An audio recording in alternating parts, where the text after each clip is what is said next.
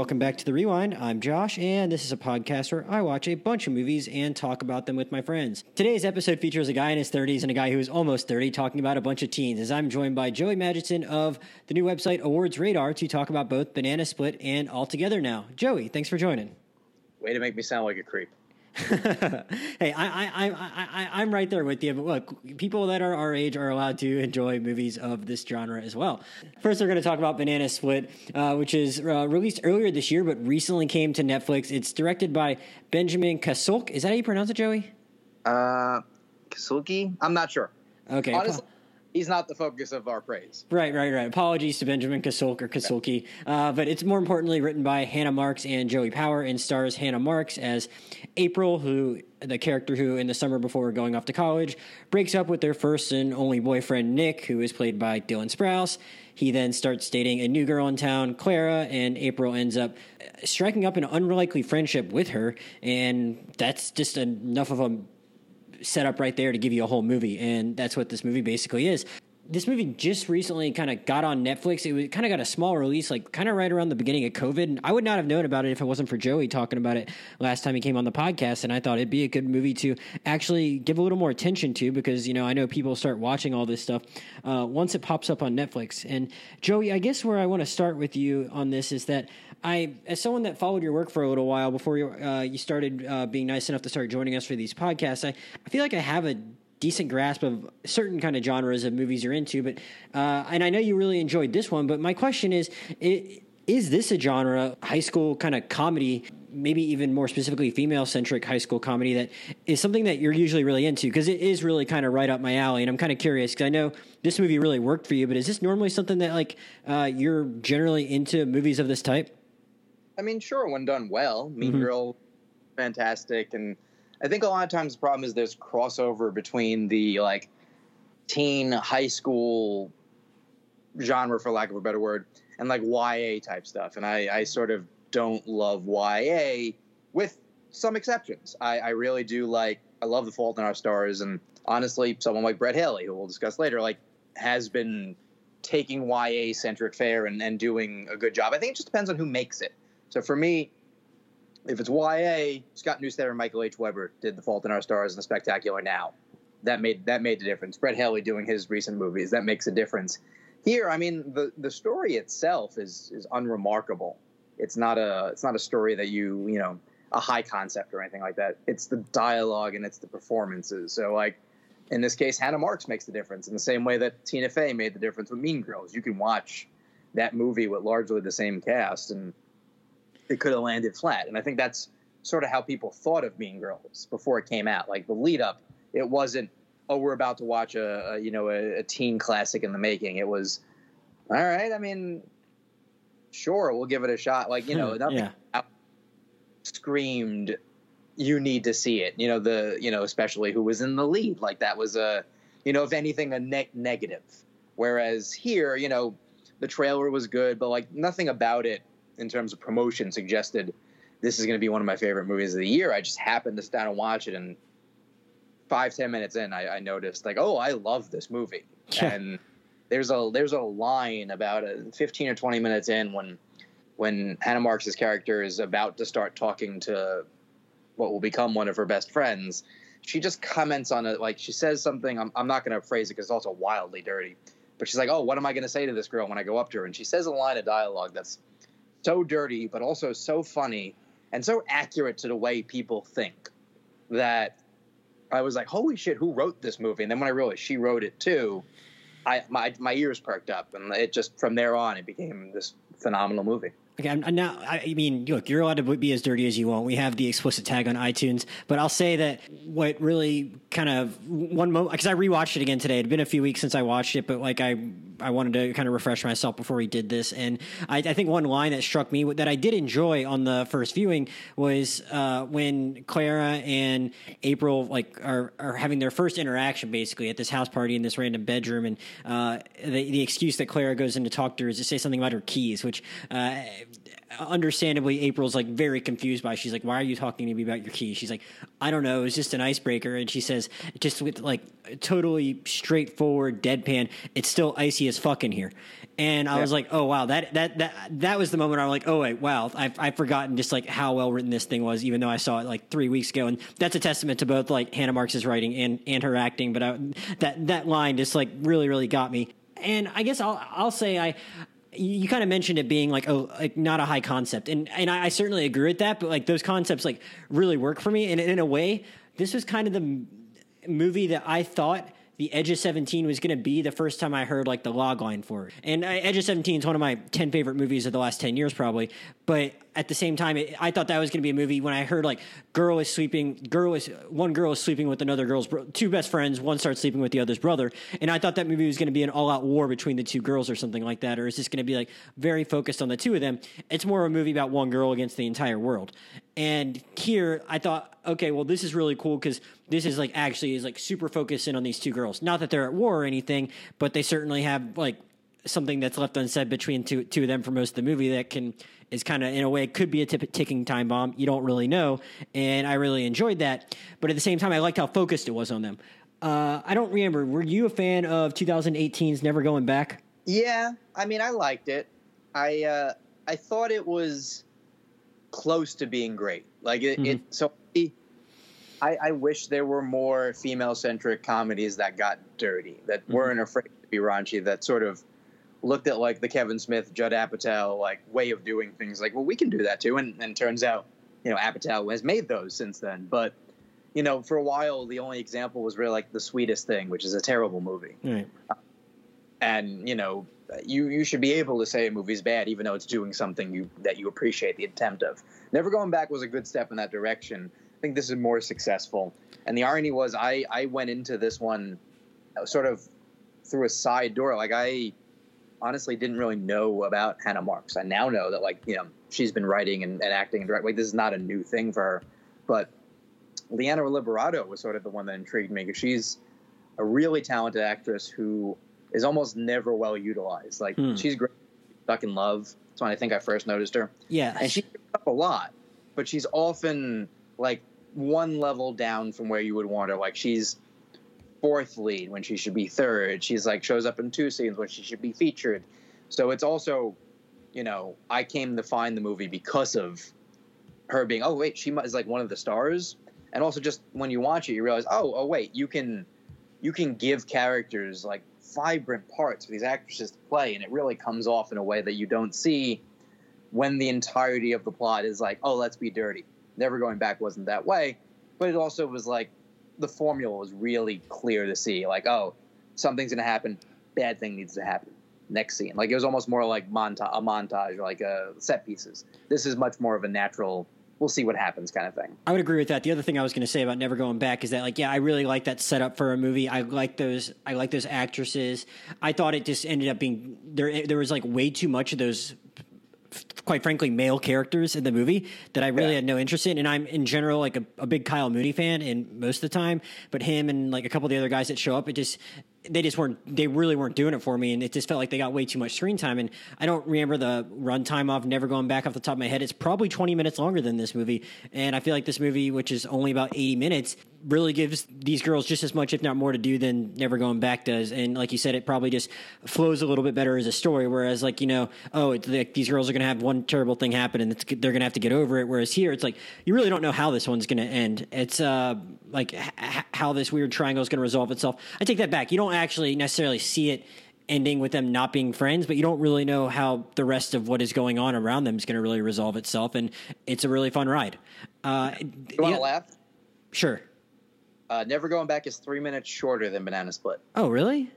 Yeah, 85 to 88 minutes. Well, that's probably why it is a problem then that gives those male characters that big of that much screen time when you already have two really good female performers there. I don't. Maybe it just felt longer because I remembered that in my head. I haven't watched that movie in almost 2 years. Tops when like the male like there are scenes that just they grind to a halt because there's a joke they're hammering into the ground.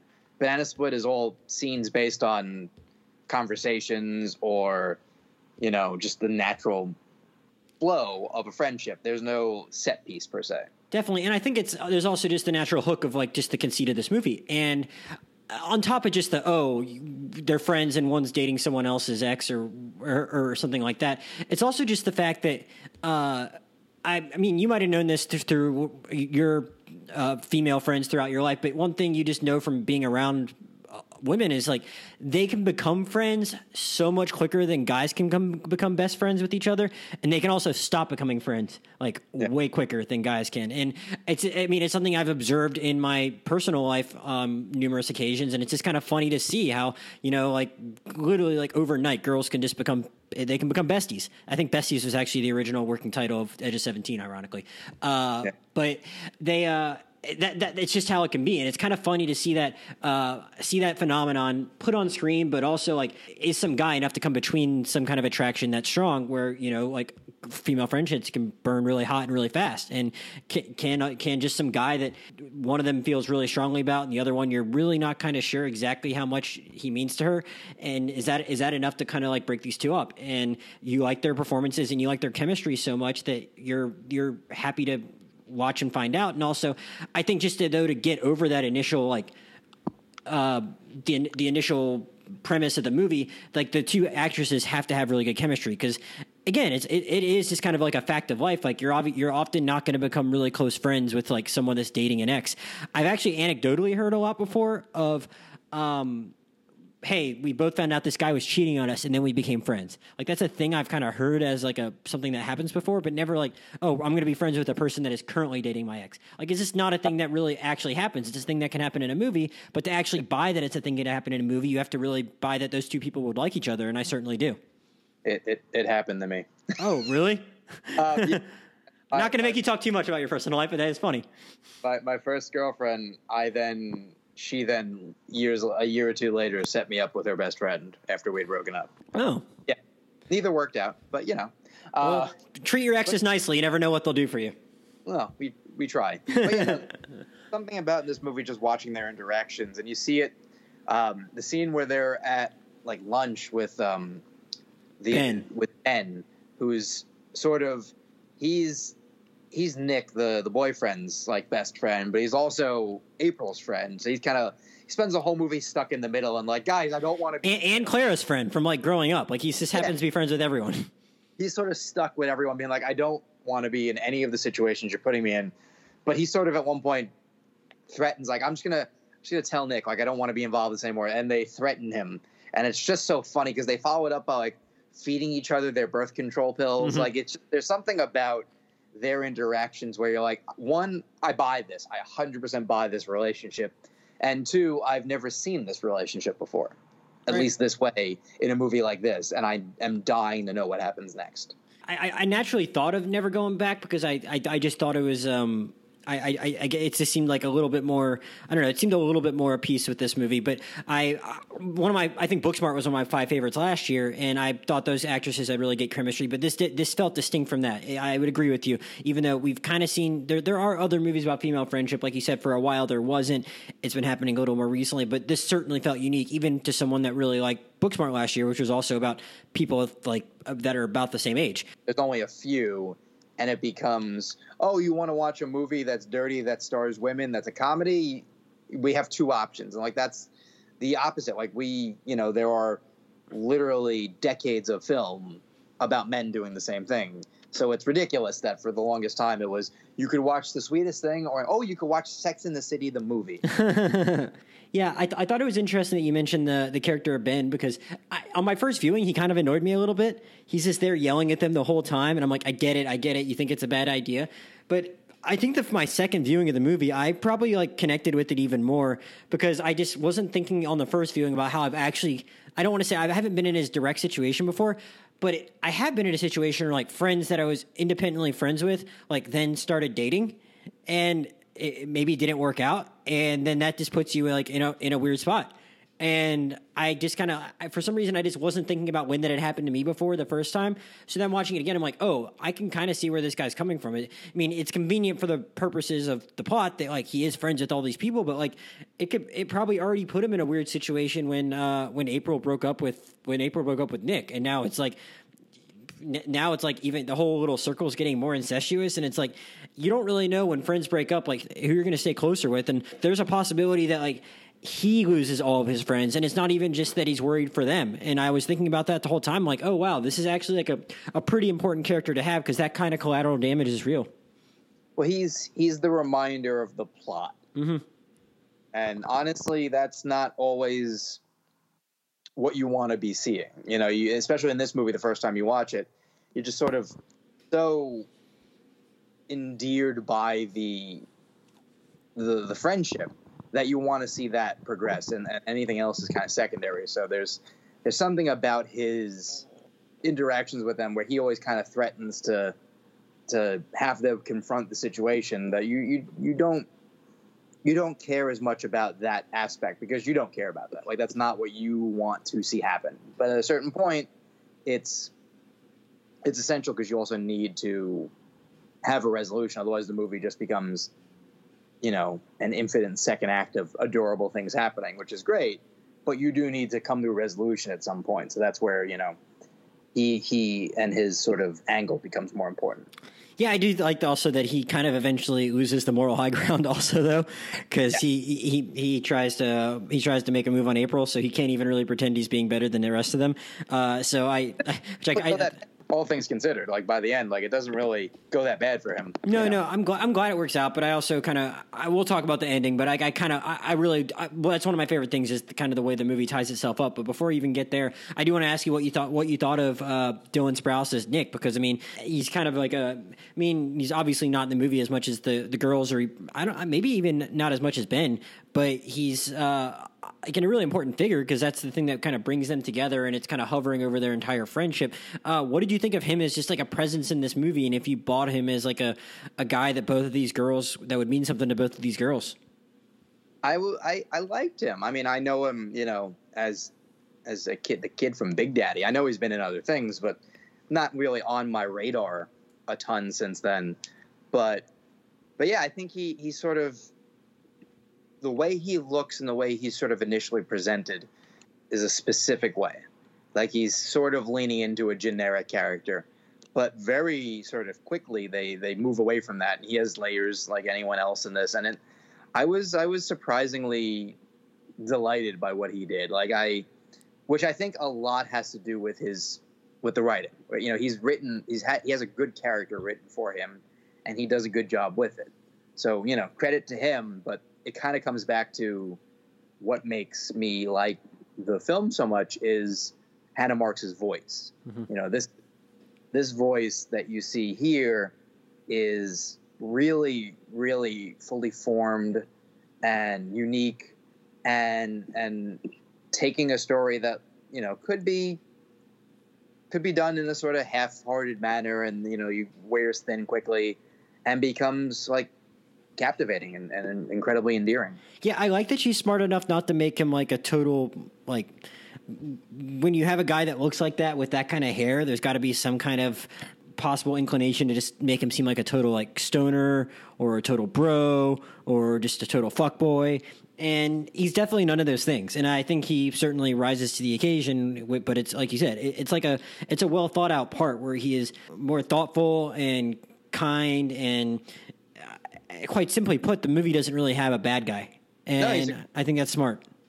It's rare, you know. There's another example of Hannah Marks. Like, this movie in lesser hands is crying out for, you know, and another girl, like an ex, to like spoil the things, or Ben to end up ruining things, or the boyfriend to end up being a dick. Like, there's something about these stories that they always kind of want to do that with, and she doesn't have any interest in that. She trusts the characters to all be flawed and good people, and to sort of handle the situation in a largely realistic way. You know, very little happens in this movie that you don't buy. Like, she has a complicated relationship with the situation.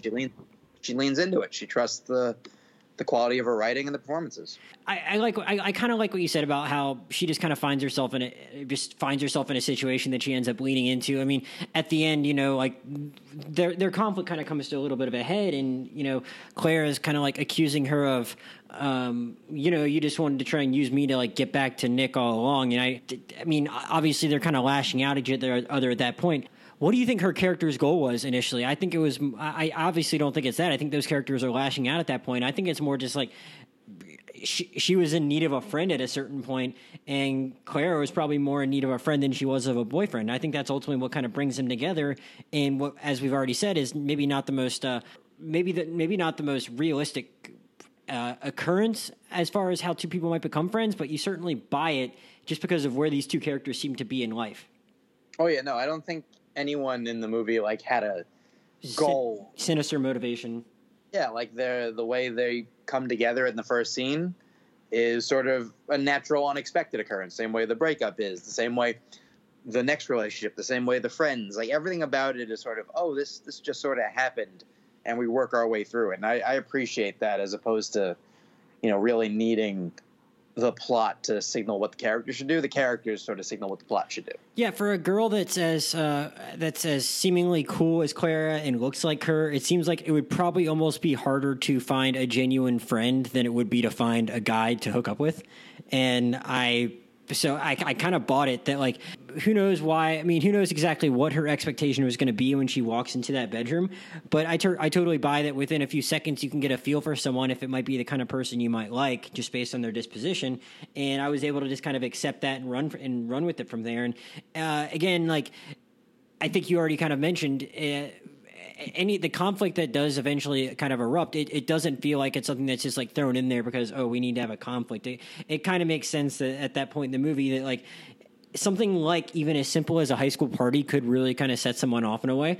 I mean, like it's like one of her last high school parties and she's really just going to like not go to it because like this one girl is like dating a guy that she used to date. Like I could kind of see how that would make you feel lonely when you're about to leave for college on the other side of the country. And I sometimes struggle in teen movies, and I'm going to talk about this a little bit with All Together now, which I did like, but I had some problems with. But I sometimes struggle with teen movies where I struggle with how much to really criticize them for not acting rationally because like teenagers are dumb. But at the same time, I often like want my movie characters to be smart and make understandable decisions. But here I didn't really have any problem like understanding where anyone was coming from, and at the same time there was drama and there was suspense, and I didn't really think anyone really just did something just for the sake of the plot, and I really appreciated that. And I mean, we keep coming back to praising the writing, but I guess that's really what it comes down to. So oh yeah, no, it's easily one of the best screenplays of the year. As far as this other stuff that I really got a kick out of, I think this is also a combination of like writing and acting, but I like the scenes with her family. And sometimes precocious kids can rub me the wrong way in movies. And I guess one way to like have the precocious kid not rub me the wrong way is just to have the precocious kid have the dirtiest mouth in the movie. And I really got a kick out of her little sister. What did you think of those scenes with her mom and sister? Because that felt that also felt like something I hadn't ever seen before. Is like that particular family. For sure, same. The dynamic sets it apart. Like those scenes often are ones that I don't love or need, like the recent remake of Valley Girl, which is kind of a sequel. Also, it's weird. It's not a bad movie, but there's a couple scenes with her and her parents, and they're just not necessary. Like there's a lot of scenes that are not necessary. I mean, by the time people are listening to this Charlie Kaufman's movie, I'm thinking of ending things will be out, and that's a series of scenes that don't necessarily need to be in a movie. So there's, you just need to find a way to make something a little different. And that's the thing about every scene in this movie. Every scene in this movie plays out a little different than you would expect. Yeah, and I guess it was the right amount of the family too, because again, I already talked about how I didn't really like how I did like the runtime. And some movie, even if the mom's a good actress, some movie might feel the need to like have there be some big emotional scene where the mom talks some sense into her. It doesn't involve them. Like it does a really good job of knowing that this is a story about a teenage girl and her friend and her boy, who's now her ex-boyfriend, and the relationship the three of them have. And it spans out from that and her mom and her little sister are really not a part of that. Like, not that they're not a part of her life, but the thing that's her focus right now is this particular situation, and her family's just not really involved in that. So they're not shoehorned in when they don't need to be. Well, I'm thinking about something like, I think most people like agree that some of the better movie parents of this genre are like the movie parents in Easy A or something like that. And yeah, but there's a version of that movie where you don't need the parents, but parents, like, they don't feel out of place either, and they have some pretty meaningful scenes, and they equip themselves very well, both the acting and the characters themselves. They're just great parents. But like, not every kid has like great helpful parents in a movie. Like, sometimes like you just don't have that kind of relationship with your parent, but they are certainly around. And I kind of like the exact amount that this mom was around to come through and like say dirty stuff and like put up with her kids, like just totally like tearing each other apart. And I thought the mom was a nice presence, but not every movie parent needs to be there to give the perfect speech at the perfect time. And but like, I also never felt like I wanted to necessarily be somewhere else when as much as I enjoyed watching the two lead actresses interact, I wasn't trying to get away from her mom and sister when we were there, because I was like, all right, well, that was fun. Now we can go to the next thing. And I really enjoyed my time with them. Well, that's what a good writer does. Yeah. That's, we don't need these characters. They're superfluous by nature of the story we're telling. So if we're going to have them, what can they contribute? And like in Easy A, it was, the parents are bizarre and they're weird, and they inform why she would be a little different. Because every scene with, especially Stanley Tucci, you're just like, oh my God, like there's a completely different movie, but it's right for that movie. Like, I'll never forget him, like the way he talks to like his adopted son. That we're like, who are you again? Just like these little eccentricities that were really enjoyable and gave you a momentary laugh that wasn't connected to the plot. That's great. And here it's similar, but it's different. But it's the same situation of, they don't need to be connected to the A plot, and they don't need their own B plot, but they can just be, the cherry on top. They can be, bacon bits in your salad, per se. Right. Just makes good even better. Yeah. Last thing I'll say is that I really like the end, and I don't even really know if you have to necessarily spoil the end, but just to say, like, because I already said that they kind of still end up being friends, which I don't think is a shocker if you're going into a movie like this once you find out what it's about. But I think it's really smart in how it ends, and that not everyone ends up being necessarily. It's not like all four of those characters all end up being like close friends together forever. Without saying much more. And I think that's pretty smart and realistic. And there's like a way in which, hey, maybe they try and make it seem like, they're just going to be some big gang that always hangs out when they're back in town. And it doesn't leave on like that 100% of a happy note. And I appreciated that. The final scene where like the two of them come back together, that's really good. But like, not all of them are going to like really end up just being a crew. And for a second I thought, hey, maybe it's headed that way, and it doesn't. And I kind of respect that it kind of leaves it kind of like open-ended and not like a totally kumbaya type of thing. And I thought that was I thought that was a good direction for it to go in. Yeah, it ends realistically, and I appreciate it knows when to end. Everything about it is just rock solid and creative and appropriate, like age appropriate. Like, it's everything about it fits for the story that she was trying to tell, and succeeded in doing so wildly. Yeah. Any other final thoughts, Joey, before we move on? See this movie. Yeah, it's easy. It's really easy now to see it because it's on Netflix. So I hope a lot of people discover it. And I'll just say, like, I just, again, it's super well done. And for a movie that's like only an hour and 20 minutes, I think it's like just very well paced and smart about how it allots its time. That's the other thing is that, like, I think a lot of times in just movies of any genre, like, they don't really, sometimes a big problem I have is even ones with like longer runtimes don't really like take the time to just settle into like the period in which like everything's going well, whether it be like a superhero movie or even a romantic comedy, like, you want to, whether it be to take the time to show them being happy in the relationship, or take the time to show the superhero like doing his superhero things before the conflict really starts. Like, sometimes it just kind of rushes through that part. And like, I think it actually spends like a good amount of time with just these two girls hanging out together. So you really like understand why their relationship would be strong enough to kind of overcome this thing that's kind of between them. And it's just really smart in how it handles all that. And I was just really impressed with how like an hour and 23-minute movie or whatever we said it was, like, it doesn't feel like it's lacking anything. And I think that's like a really impressive thing to do. Sure. But yeah, well, now we're going to talk about another Netflix movie that's all together now. It is the newest movie from filmmaker Brett Haley, a guy that Joey and I just talked about 6 months ago, because he had another Netflix movie, All the Bright Places, that basically got released like right at the time that like the coronavirus was just kind of taking off, like beginning of March, I think it was, when we talked about him. So he's had a busy year. And Joey did an interview recently where I learned he finished the movie like in quarantine. So that's just kind of shows you the timeline they were working on with this. They got it done in time to do all the finishing touches when no one else had anything else to do. But yeah, it tells the story of a girl named Amber that is played by, God, I think I'm gonna mess up her name, Alii Cravalho, and she's on the TV show Rise, but most people at least know her voice from Moana. But this is kind of like her first big movie, and she plays a girl named Amber that is very happy in school and has a great group of friends, is kind of into singing, wants to go to Carnegie Mellon to pursue the arts, and everything kind of seems good on the surface at school, but she is also hiding something from just about everyone at school, and hiding a couple things, one being that she is homeless and living with her mom on the school bus, and two, that she is just has a very difficult home life beyond that, where her dad died when she was younger and her mom has gotten involved with some other guys that aren't so great, and they are struggling for money, but also just struggling to kind of keep their family together. And Amber has to kind of navigate just school and applying to college while trying to figure out how to not let her home life hold her back and not let her mom hold her back, as she has ongoing conflicts with her.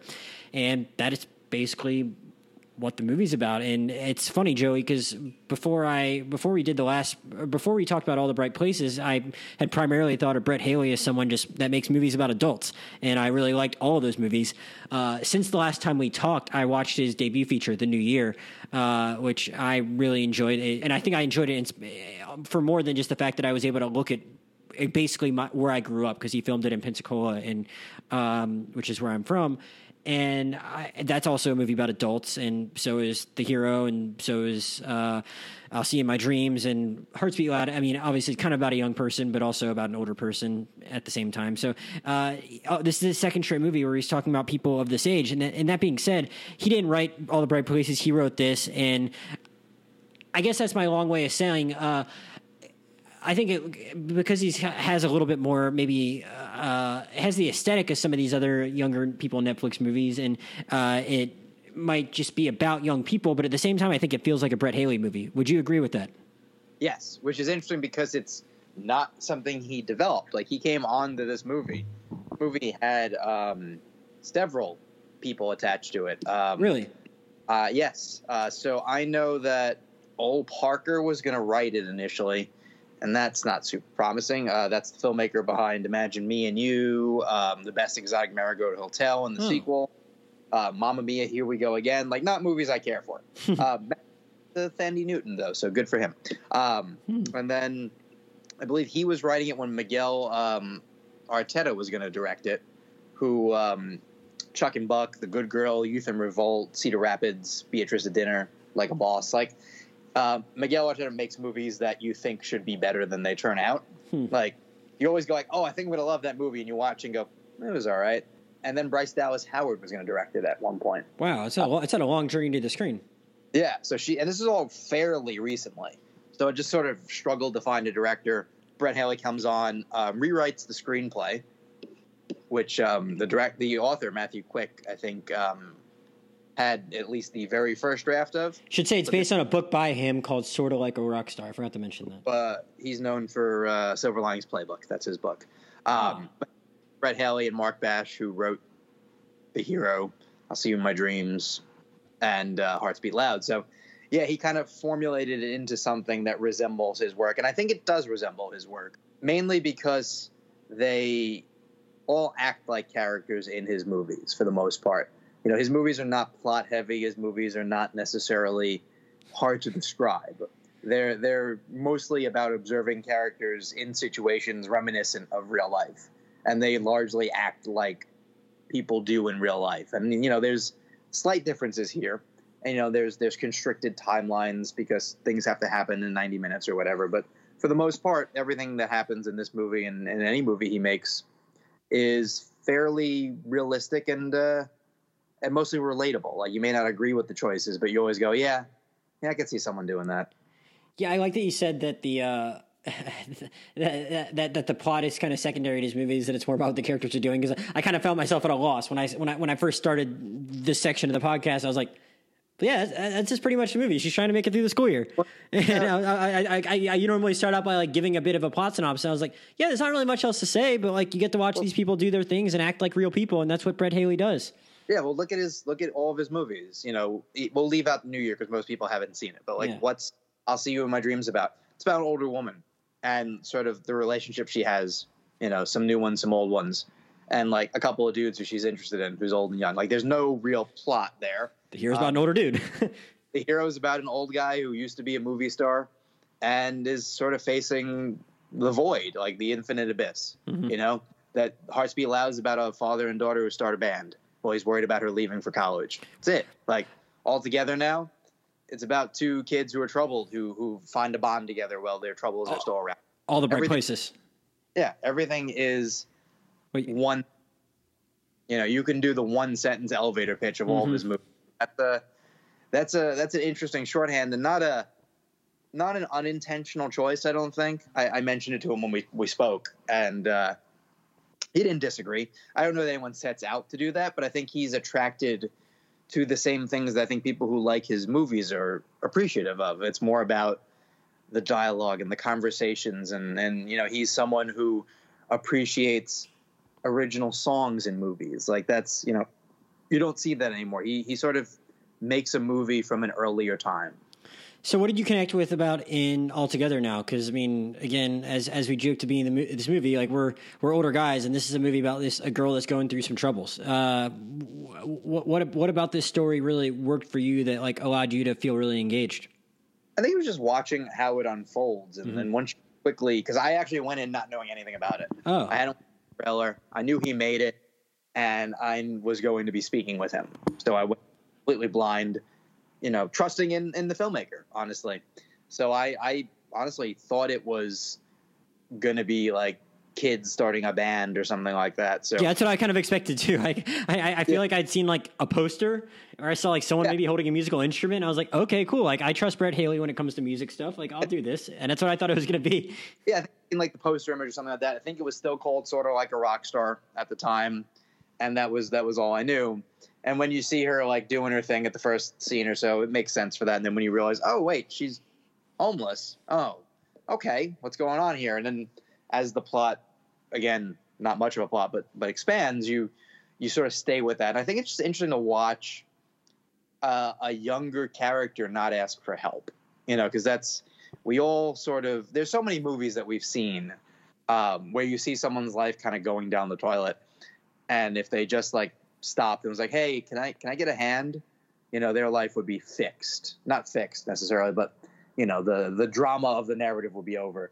And this is a lot of times you have like that middle-aged man who's too proud.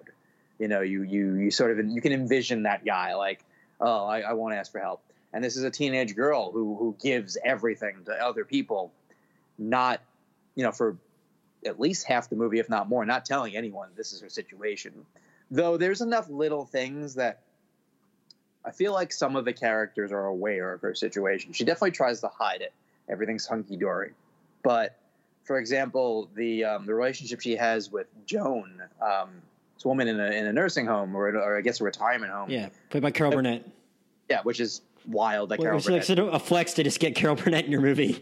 Yeah, like, I don't blame him. It's the same, like, funny story is when I asked him, I moderated Q&As for The Hero when it opened. And my first question was like, well, what made you want to make this movie? And he went, I want to make a movie starring Sam Elliott. Like, we never see 90-minute movies starring Sam Elliott anymore. I want to do that. So I'm sure, like, wait, I can get Carol Burnett for this role? Done. Right. But, like, in the first interaction with her, she asked, like, you don't mind if I use your shower? And it's clear she does that. So whether Joan is aware of the situation or just infers, like, oh, she doesn't get a chance to shower, whatever. There's little hints that people have of something's off in her life, and I if she would ask for help, I would give it. But yeah, and then she goes to like her friend's house every morning, and you know, the mom like, you know, gives her makeup at one point, so she obviously kind of has a feeling about something, and like, why is she at their house every single morning? You know, it's like they probably know, but they probably just don't know the full extent of everything. Yeah, and like they all they the movie explains here and there, like her mom drives a school bus and they live in the school bus at night in like the bus park. Her dad is not in the picture anymore. I believe he died, and that was sort of an unexpected illness. Possibly was an expensive one. Like it's clear that like since then they've struggled. Her mom like drinks a little bit more than she should, has a boyfriend who's not super great. Like there's enough like little things brewing that all together now are sort of conspiring to make life a little more difficult for them. Like they're getting by, but they're not. They're looking for cheap apartments. Like there's a sense that like they're just like an inch away from where they need to be. It reminds me of, I don't know if people are familiar with The West Wing, but there's an episode of The West Wing where Josh and Toby are on the road to like for the re-election of President Bartlett, and they stop at a bar, and they end up talking to this regular guy, and the regular guy talks about his going to college and like he's figuring out how to pay for it, and says something along the lines of like sending your daughter to college, taking care of your kid. That's it's a man's job. It's great. Like it's hard. It's supposed to be hard. I like that it's hard, but he just pauses and goes, but it should be a little bit easier, just a little bit easier, and like that's what this movie is kind of about. Like it's okay that life is hard, but like you watch what Amber is doing in the movie, and if it was just a little bit easier, she'd be fine. Like she's not the thin line of where she is to where her friends is razor thin, but that makes all the difference. And it should be easier, but like you mentioned, she doesn't exactly make it any easier on herself. And I like the point you made about that being a thing it feels like we've seen in the movie so many times before, where it's like just a guy being like so stubborn he won't accept help. I mean, that's if he just accepts help in the third episode of the series, then there is no Breaking Bad. If Walter White just is like, sure, I'll take the money for my cancer treatment, like then you don't have a show. So like there's a lot there where it's like men just won't take help, and so it's interesting where it's like a 17-year-old girl won't take help, and that's honestly where I went back and forth on the movie a little bit, because on the one hand, it kind of totally makes sense, because like who wants to be, if you're just like a high school kid, you don't want to be seen at high school as like the charity case. Like you understand that impulse. At the same time, the movie maybe almost loses me when she's like, I'm going to drop out of school and rather than accept help. It's like, okay, maybe you shouldn't throw your life away. And I kind of knew like, all right, like the movie's lost a little bit of suspense for me, because I know she's not ultimately going to throw her life away. Like, and I was like, I kind of know exactly where this is headed now that she's made such a bold statement about what she's going to do. I know the exact opposite is what's going to happen, but at the same time, like I kind of understand her decisions up until a point. So it's not like the character's being completely, it's not like you can't follow the logic behind that character throughout the whole movie. It's just like she almost went a little too far for me to really kind of take her seriously towards the end. The movie does stay consistent with the she's not going to ask for help. And then, you might argue they laid on a little thick, because when she's going to get hopefully a scholarship to Carnegie Mellon. She has an audition, and Fred Armisen is her teacher, and says like, "Oh, the school can like help pay for the flight. We have a program, but because anything that suggests charity, she's not interested in." She's like, you just have to go along with the fact that she won't accept help, because if you kind of rub up against that, then you struggle a little bit here, because she's gonna not accept help at times where a more rational person would. But that's this character. They do a very good job, I think, of fleshing out. This is a person who is of the mindset of you can do this. You're not supposed to ask for help. You're supposed to work hard. You're supposed to do what you need to do, and if you need to do more, you do more. And that's, it's the same thing of like, there's no movie in Juno if she gets the abortion. Right. There's no knocked up if she gets the abortion. Like, sure, that's probably the more realistic and likely take. That person in that situation probably goes and ends their pregnancy. But you don't have a movie then.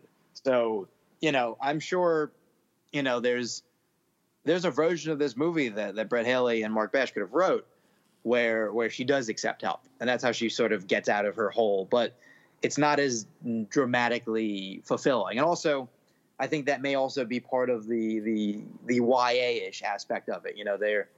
You need a little tragedy to make the ultimate, happiness of it all ring true. I think a lot of YA movies do need to like punish their characters a little bit before they let them be free, for lack of a better word. Well, it's funny you brought it back to that because I kind of enjoyed the little back and forth. Everyone should listen to Joey's interview with Brett Haley he did on the Hollywood News podcast because you guys had a little bit of a digression about what does YA even mean.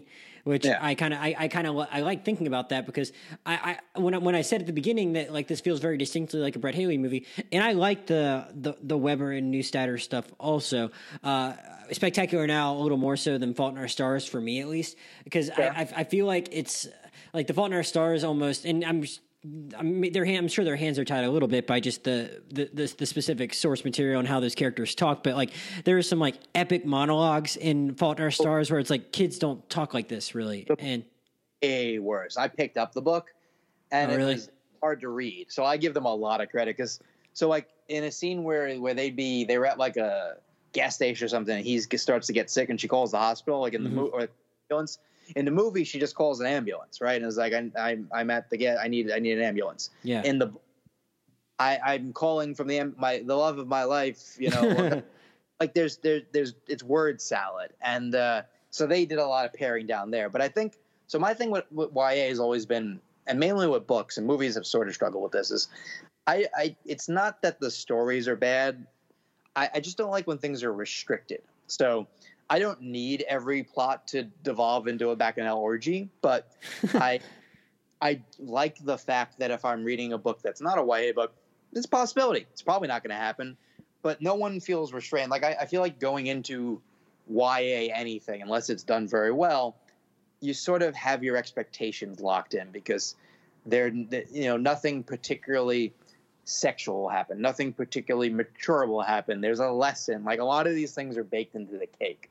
Well, and that's a problem for me. Well, I guess, my point being, I think Altogether Now like works better than some other kind of YA things and doesn't in some other ways. In that like my point in bringing up those other movies that are, the John Green adaptations or whatever is that like actually, Fault in Our Stars is John Green. I don't know if Spectacular Now is John Green. I think that's someone else. But whatever. I just think he grounds his characters more maybe than some of those others might do. And the dialogue just feels more realistic and more human. And that's what I do like about Brett Haley.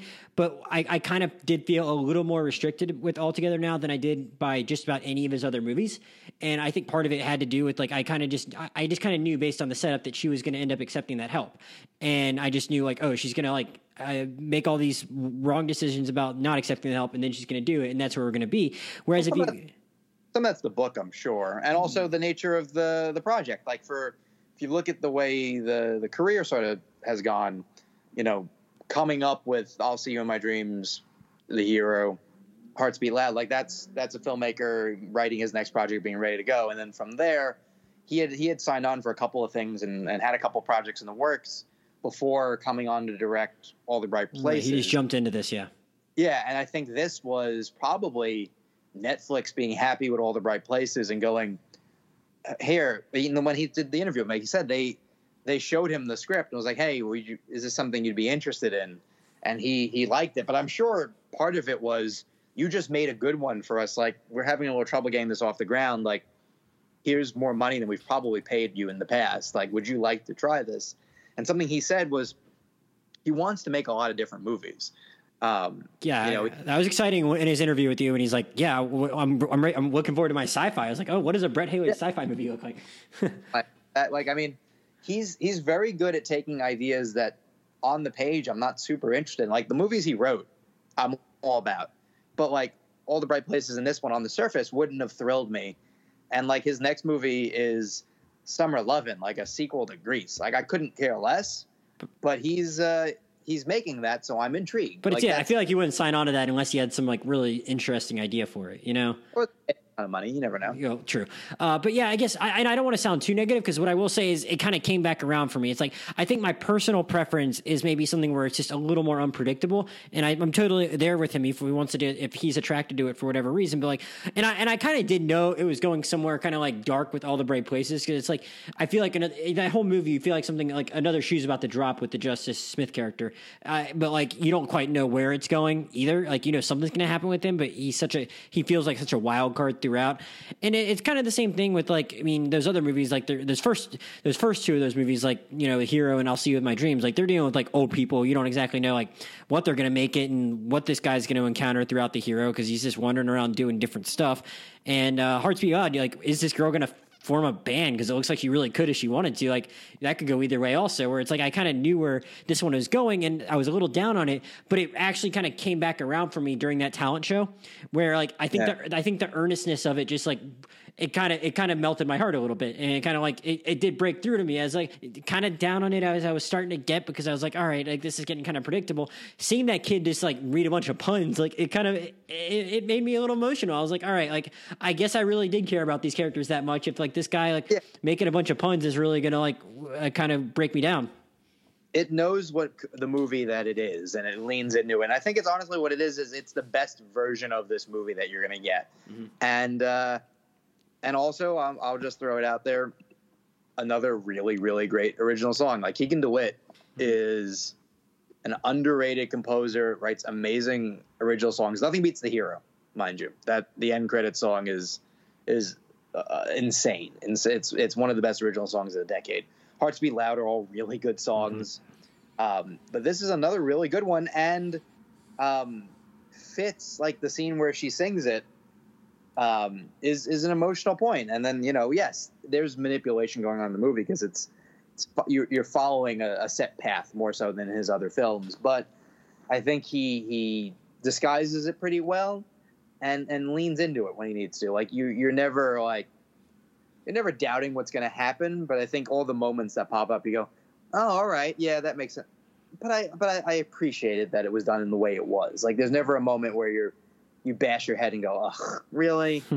I guess I just have an inherent amount of faith in Brett Haley from whatever else he's already done. Because if this had been like just another director, I probably don't even watch it. Like it's probably just like an unfair characterization of just all Netflix movies of a certain ilk that I have in my head, where it's like I need someone else I trust to kind of recommend them before I check it out, because I know there's like a whole level of them 2 rungs below this that are really kind of a dreck, you know? I mean, that just that are there just to fill out their library and have people that are actually the age of these characters watch them, because they're and that's fine for them if they enjoy it. But it's just I want to spend my time doing other stuff, and I kind of in my head think of classify all these kind of the same. But like I think he just his touch just makes it something inherently better than like what most of that stuff is, and I found myself pretty charmed, and I'll say that. And like, even if maybe I prefer the plots of his other movies, like there's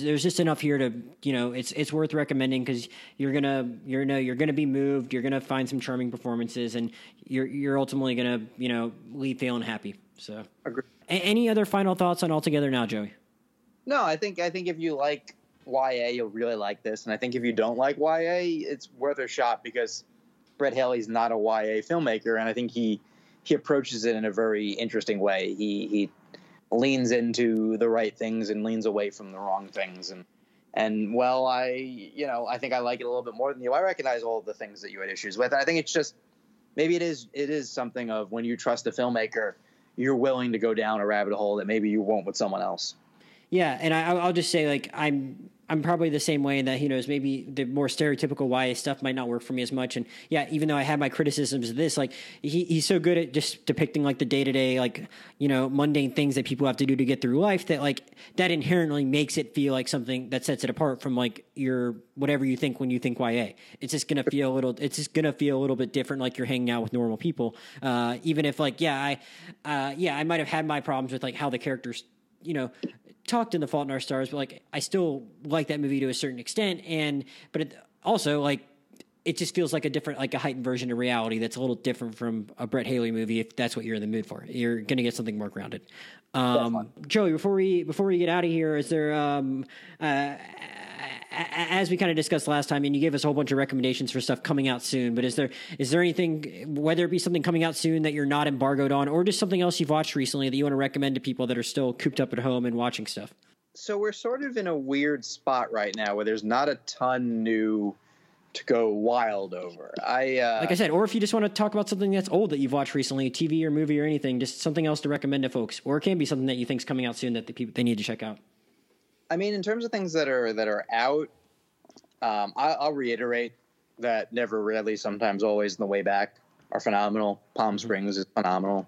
The Outpost is really good. There's a little tiny comedy called Crushed, which fits really well if you like Banana Split. It's sort of a raunchy college sex comedy, but it's girls, so there's a lot there. But no, we're in a weird spot right now where you'd normally be getting a switch in the type of movies that are coming out. We don't quite have that. Like I'm thinking of Ending Things is probably the highest profile like awards bait thing out, and it's not quite that. It's interesting. I'll put it that way, but I don't anticipate it going far. Normally it would be Tenet, and it would be that would be the big deal right now. But by virtue of it being risky to leave your house, I'm not gonna tell anyone to go necessarily see it. But if you want to watch something, what's a movie I've been thinking about? It's very hard to find. I think you have to buy it on DVD, so it's a terrible movie to recommend. The Distinguished Gentleman with Eddie Murphy. Never seen that. It has a brilliant concept. It's a fair movie, but the concept alone is just so funny to me. He's a con man in Florida, I think, and the local congressman dies, and it's like John Jefferson or something like that is the guy's name. Oh, no, Jeff Johnson. And his name is Jefferson Johnson or something like that. So he just gets himself on the ballot as the dead guy's name and gets elected to Congress. And he's just a con man who's like in Congress now. He's like, oh, wait, this is just one giant con going on? Unfortunately, it doesn't feel too unrealistic. Exactly. Watch now, you'd be like, what a quaint idea. So that's something interesting to watch. Then if you watch a very unusual documentary, there's one called Boys State. Oh, yeah, we talked about that a couple weeks ago here. Yeah, that's really, really interesting.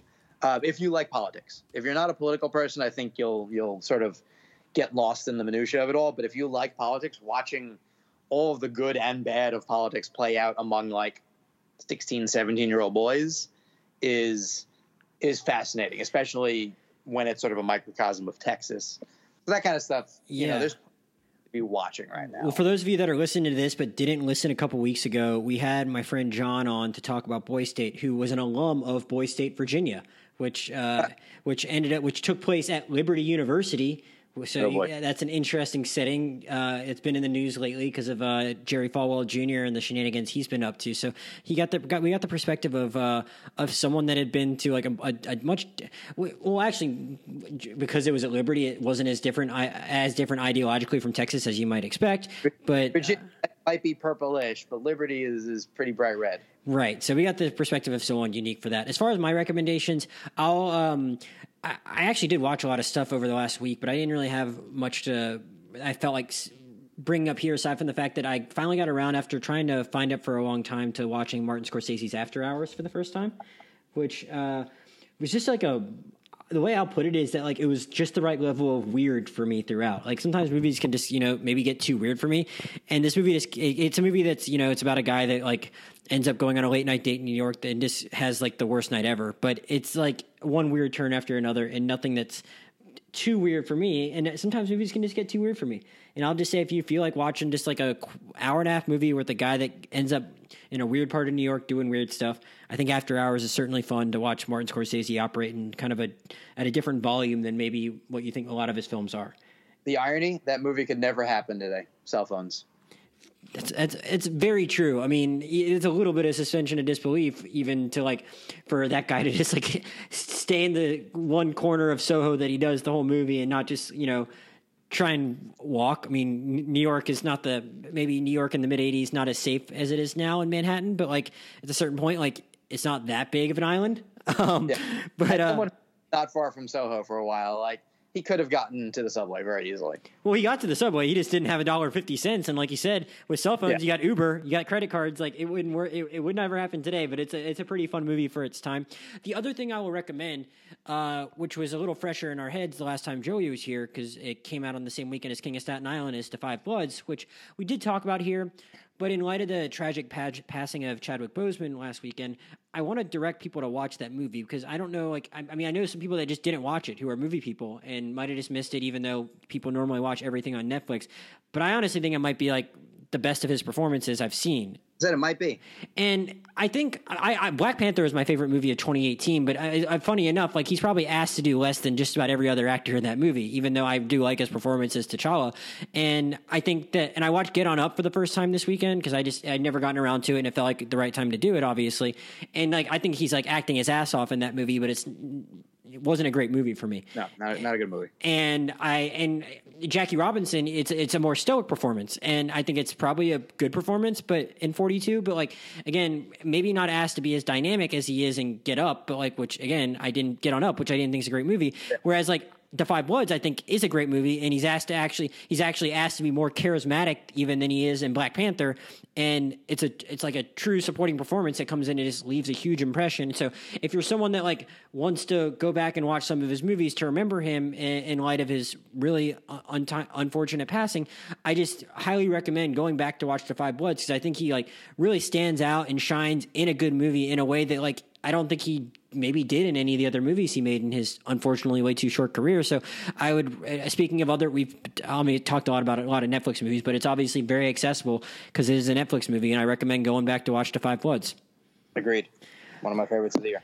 All right, Joey, before we get out of here, can you, where can people find you now? Because you've like had a big career move since we've last talked to you. Yeah. I mean, you can still find me on social media at Joey Magidson, Facebook, Twitter, Instagram, all that. But yes, I'm still, for the time being, at Hollywood News, probably at least until the end of the year, possibly longer.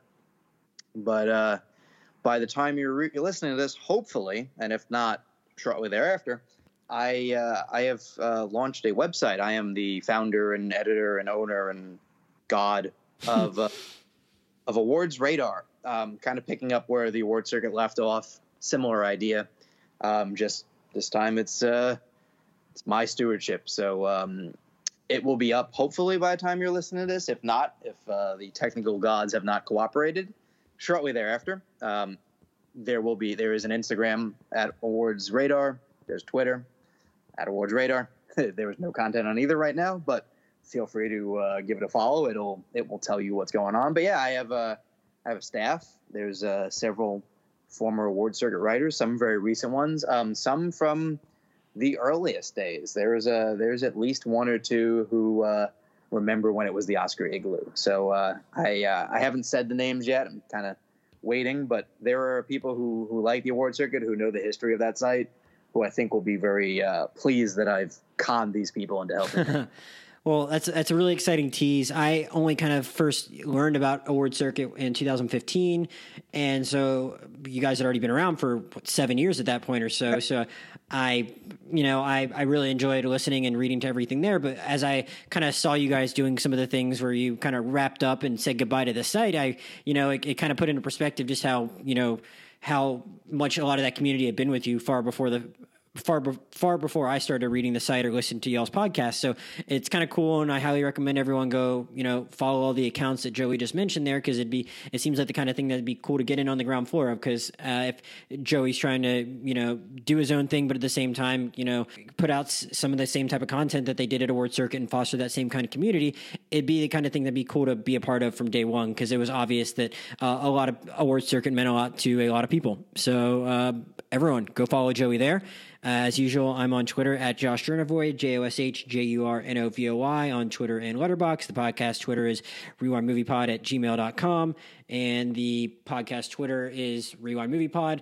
So coming up next, I think we're going to have an episode on Mulan with both Maya and Joe. Maya being our normal Marvel correspondent, but also very into Disney, and Joe being our usual animation correspondent. So it'd be fun to bring both of them together to talk about Disney's newest live-action remake, which I'm looking forward to watching, even if I'm going to pay a lot of money to watch it, because that's what you got to do right now to watch these things. So I've seen it.